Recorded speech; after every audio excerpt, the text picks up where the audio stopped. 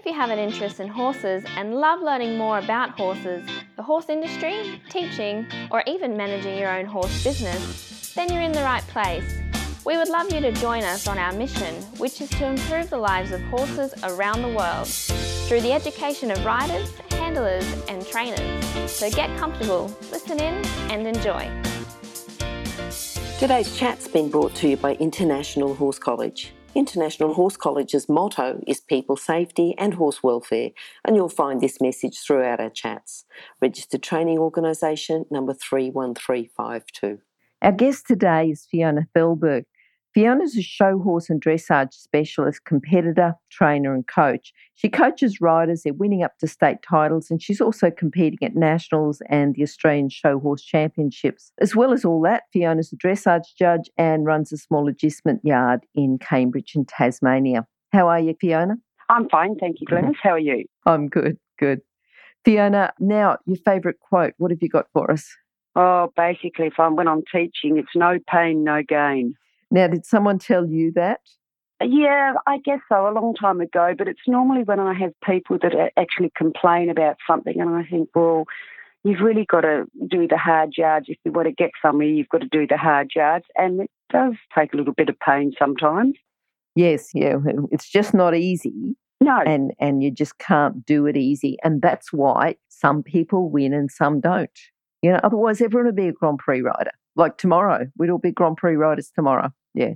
We'd all be winning gold at the Olympics tomorrow if it was easy, if everyone could do it, you know. But, yeah, there's a little bit of work involved. Yep. Yeah. Yep. All right. Now, starting with horses. Do you have first memories of starting with horses? I do. I started when I was about 3. Mum started taking us to a riding school. She and I started riding because she had immigrated from England out to Australia with my father, and she'd ridden a donkey on the beach in England, and she decided she wanted to ride. So we went to a riding school. She bought a horse off the track, and I actually started riding lessons there, and I can remember quite vividly the lessons. Okay. As a 3-year-old. Yeah, what's something that you do remember? The pony that I rode was called Lindy, and we later bought her after she'd finished at the riding school. Yeah, good. Now, from riding Lindy, were you always going to have a career with horses, or what happened there? Just tell us a bit about that journey. I think we actually fell into it because after we'd been to the riding school, Mum and Dad decided to buy a property, and it was called Gillingbrook Riding School, and it actually started a lot of people riding from Tasmania years and years ago, and those even people that have gone to the mainland started at Gillingbrook. Mm-hmm. And we started there. I was 6 when we bought that, or Mum and Dad bought that, and progressed. And we had various instructors, but the one that stood out the most was Captain Harry Sanner, who Mum and Dad brought over to run the place when I was about 13. Is it George's father? That's right. Yeah, George started at Gillingbrook as well. So, and Rod Brown. Yep. Wow. Pretty famous school then. You've had some great riders through there. Yeah. Yes. Yeah. So formative years were actually jumping mainly because that's what they did. Okay. Now, if someone wants to start, so you say you sort of fell into it because your parents had it, but if someone wanted to start a career with horses, what are the core skills or character traits that someone needs?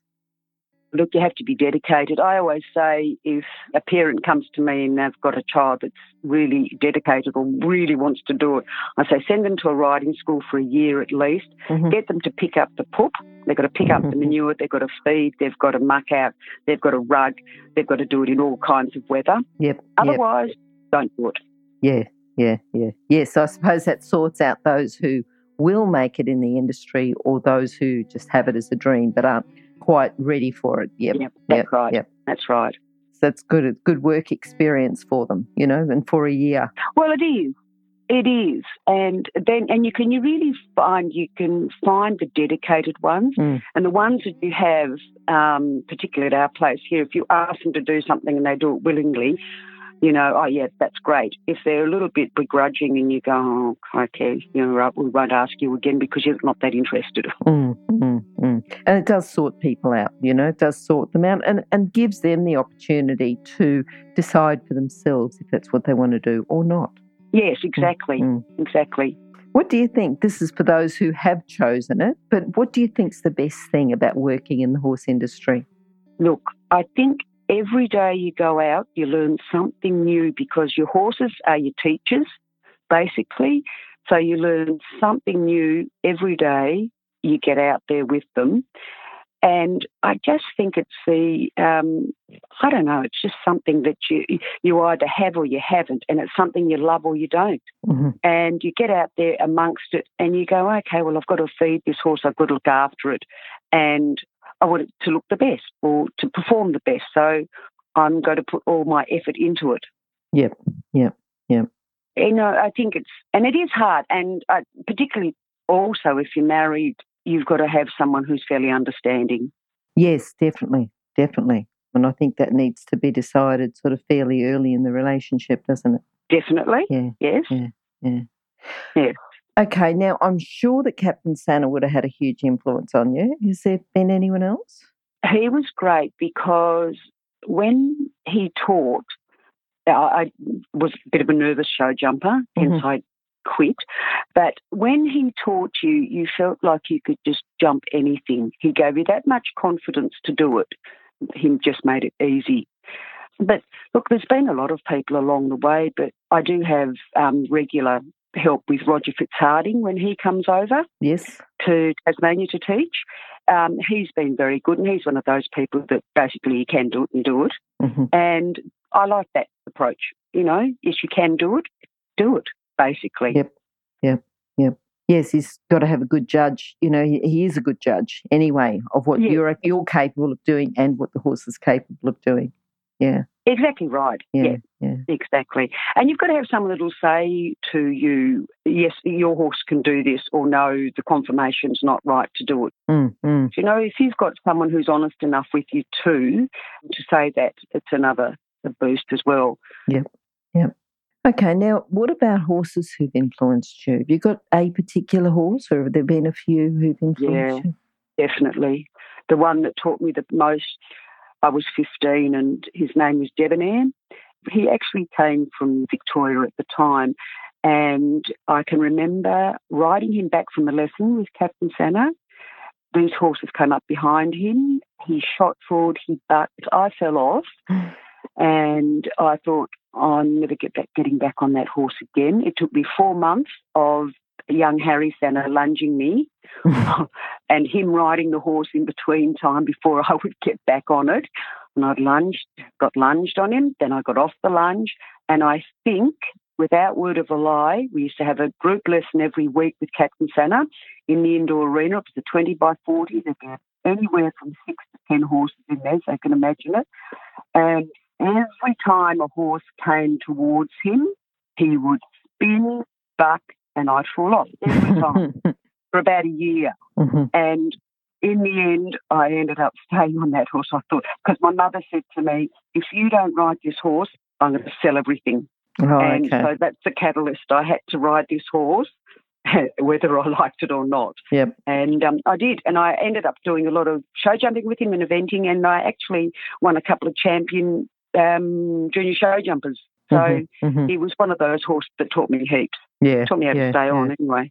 Yes, and it could have gone either way, at that stage. But I think the fact that your mother made that threat and you thought, no, this is too important to me to just give up. And also too, I'm just thinking if Captain Santa lunged you on the horse or organised for you to be lunged on the horse for quite a period of time, he was sort of building you up a step at a time. He wasn't just putting you straight back on the horse to be bucked off again, but he was building up your confidence just with those lunging skills. Yeah, definitely. And it was really good. I was, really indebted to him. And after that, when we competed, it was really, really good. Good. But I did get some really bad dressage scores on him, and that's when I decided I needed to do something about the dressage and started on that. And then I ended up at another horse, a horse that I was loaned. I rode, and Rod Brown helped me a lot with that horse. He was very, very good to me, Rod. Yep. And he taught me a lot with this Galloway, and that's when I started the showing. And that horse got reserve champion Galloway at Launceston Royal. Okay, what was his name? Her name was Seadrift. Okay. Lovely mare, and she didn't belong to me. I entered her for Melbourne Royal, but the owners decided they didn't want to take her over on the boat. So we had to scratch her. Then somebody else came along and the horse was taken off me. So I don't know what happened, but the horse was taken off me and this other person rode her. And unfortunately, the horse ended up dying of tetanus in their paddock. So I was really what a shame. upset about that. Oh. Yeah. Very upset about that. Yeah. But that's life. Yes. And it just goes to show how important those vaccinations are. Yeah. They can be easily overlooked. Yeah, that's right. And, Yeah. And just one tiny little nick or a cut that you may not even notice, for the tetanus to get in, but what disastrous effects. Now, just going back to Seadrift, though, you won Reserve Champion Galloway at Hobart Royal. Yeah, no, Launceston. Was that your proudest moment? Oh, Launceston, was it? Was that your proudest moment? It was one of them, but I think with Debonair winning Champion Junior Jumper at Brighton Agricultural Show, because that was such an achievement from going from falling off for a whole year to actually winning. That was one of my proudest moments, I think, saying that I could actually do that and achieve something. And I think it was, just kept me going. It was really good. Good. What about other challenges? What do you think has been challenging along the way to slow you down? And it's for a lesson. It's for a lesson. What can someone else learn from that challenge that you've had? Oh, my gosh. I think I had about 10 years of unsound and insane horses. And what I'm saying is that I had horses that I'd bought and for some reason they went unsound. And I'd keep going, and my farrier, who I've still got now, would say, "Now what have you got?" He'd say, I said, "Come and have a look at this horse." And he'd look at it and go, "That's not right, Fiona." I said, "I know it's not right. Which leg?" I'm very good at picking a lameness, but sometimes I can't pick the leg.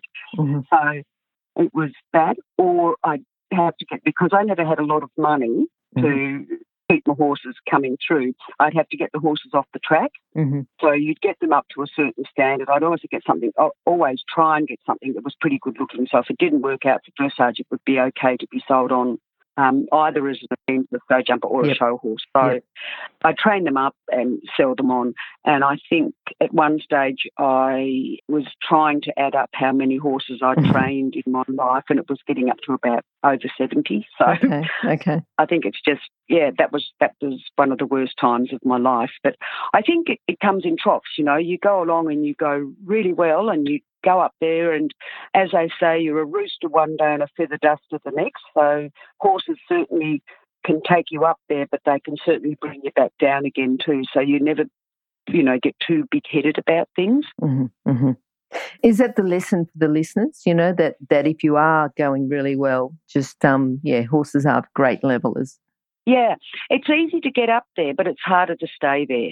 Yes, okay. At the top. Yep. You've got to really put the hard yards in, and you've really got to have the horses, and you've got to have horses still coming through. So thinking about you as a coach, because you've got, you're bringing on quite a few riders and with their horses, what's a common fault that you see, that they want to go out and they're that's holding them back from doing well at competitions? Oh, gosh, a lot of people get the wrong horses.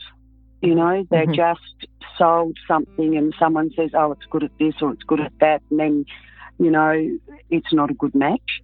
Yep. And I guess it comes down to money as well with a lot of people. You've got parents out there buying horses and they've also got a family to support.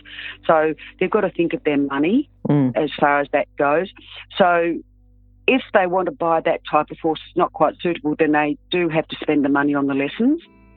Otherwise, they're not going to get anywhere. It's just going to be a disaster all the way through. Yeah. And it's hard, isn't it? You've got to spend the money on the lessons, but you've got to have the money to spend it on the lessons. What sort of things do you recommend, for people that can't afford as many lessons as what they should probably be getting? What can they do in between their lessons to get the best value out of lessons? I think visualisation is a really good tool. Mm-hmm. If someone can, if they're happy to get onto YouTube or something like that and actually watch videos of people that are very good riders, if they can visualise riding really nicely, like I'm just taking an example here. If you say a Charlotte Dujardin ride and you say, okay, I'm going to watch her and that's who I'm going to follow, that's who I'm going to ride like, or that's who I want to ride like, and visualise looking like her on a horse, it actually does work. And that's what I tell my people. Visualise, if you're going to do something, visualise doing your dressage test perfectly. Visualise doing your show jump round perfectly.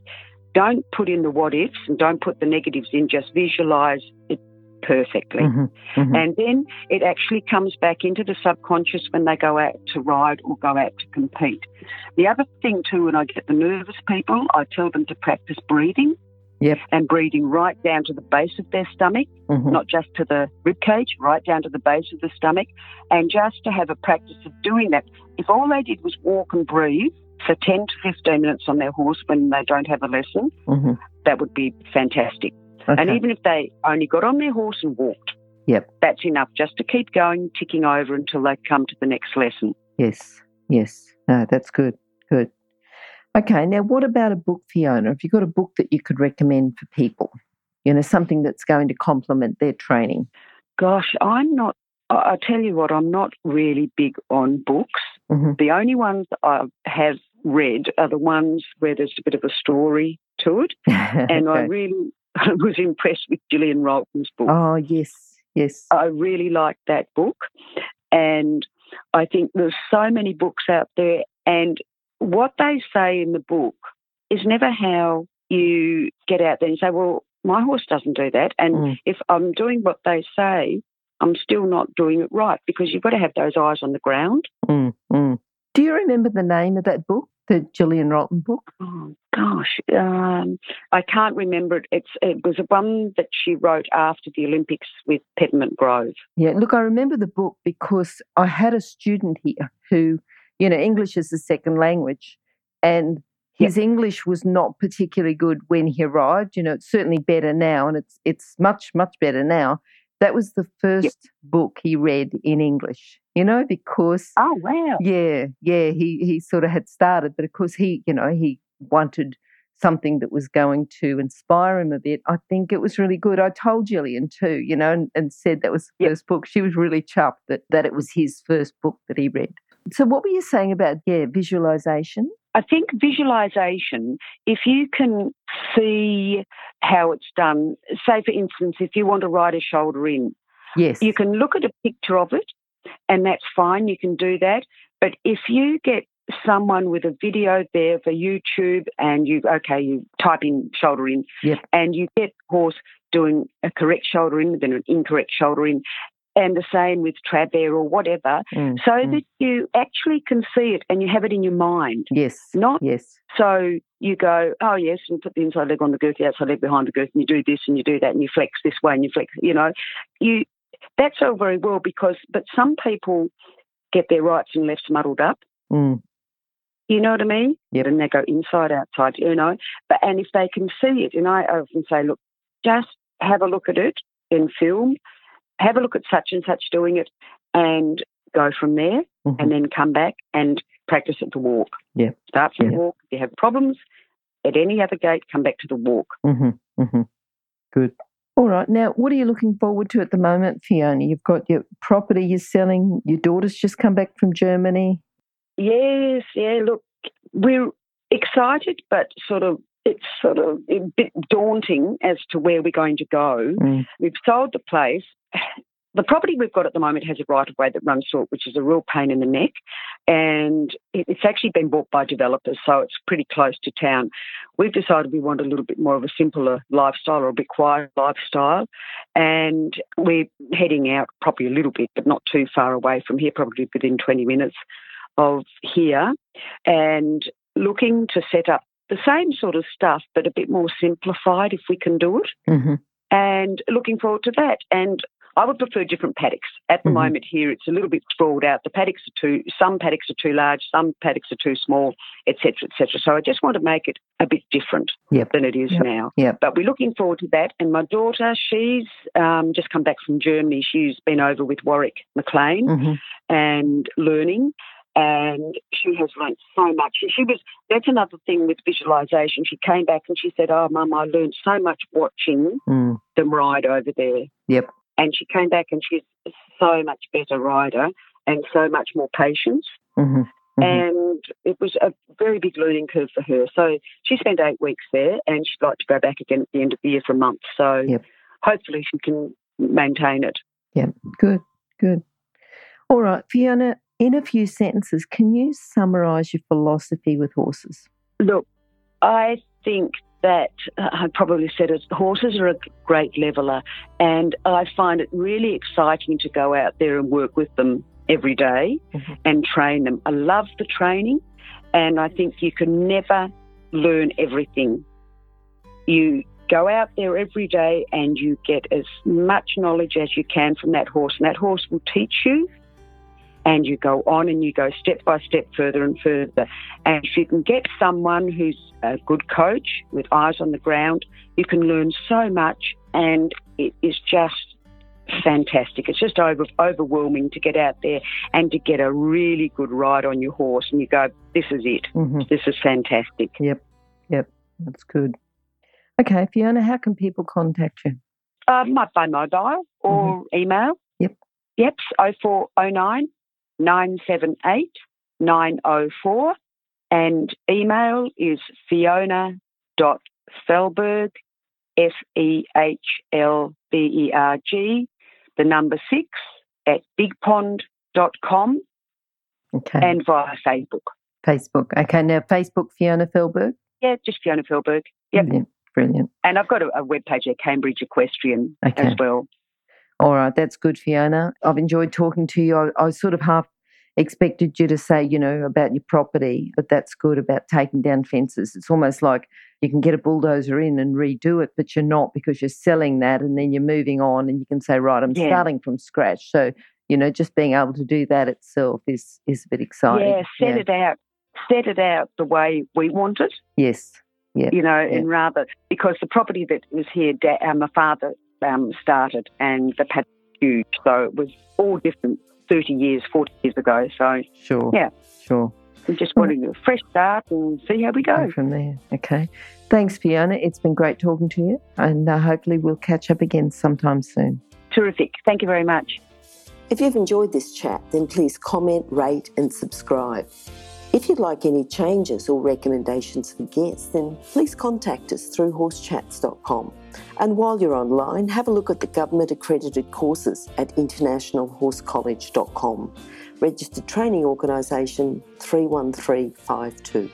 Remember that our comments and instructions are general in nature and do not take into consideration your individual horses or your individual ability and circumstances. If you enjoyed this podcast, then please leave your comment below.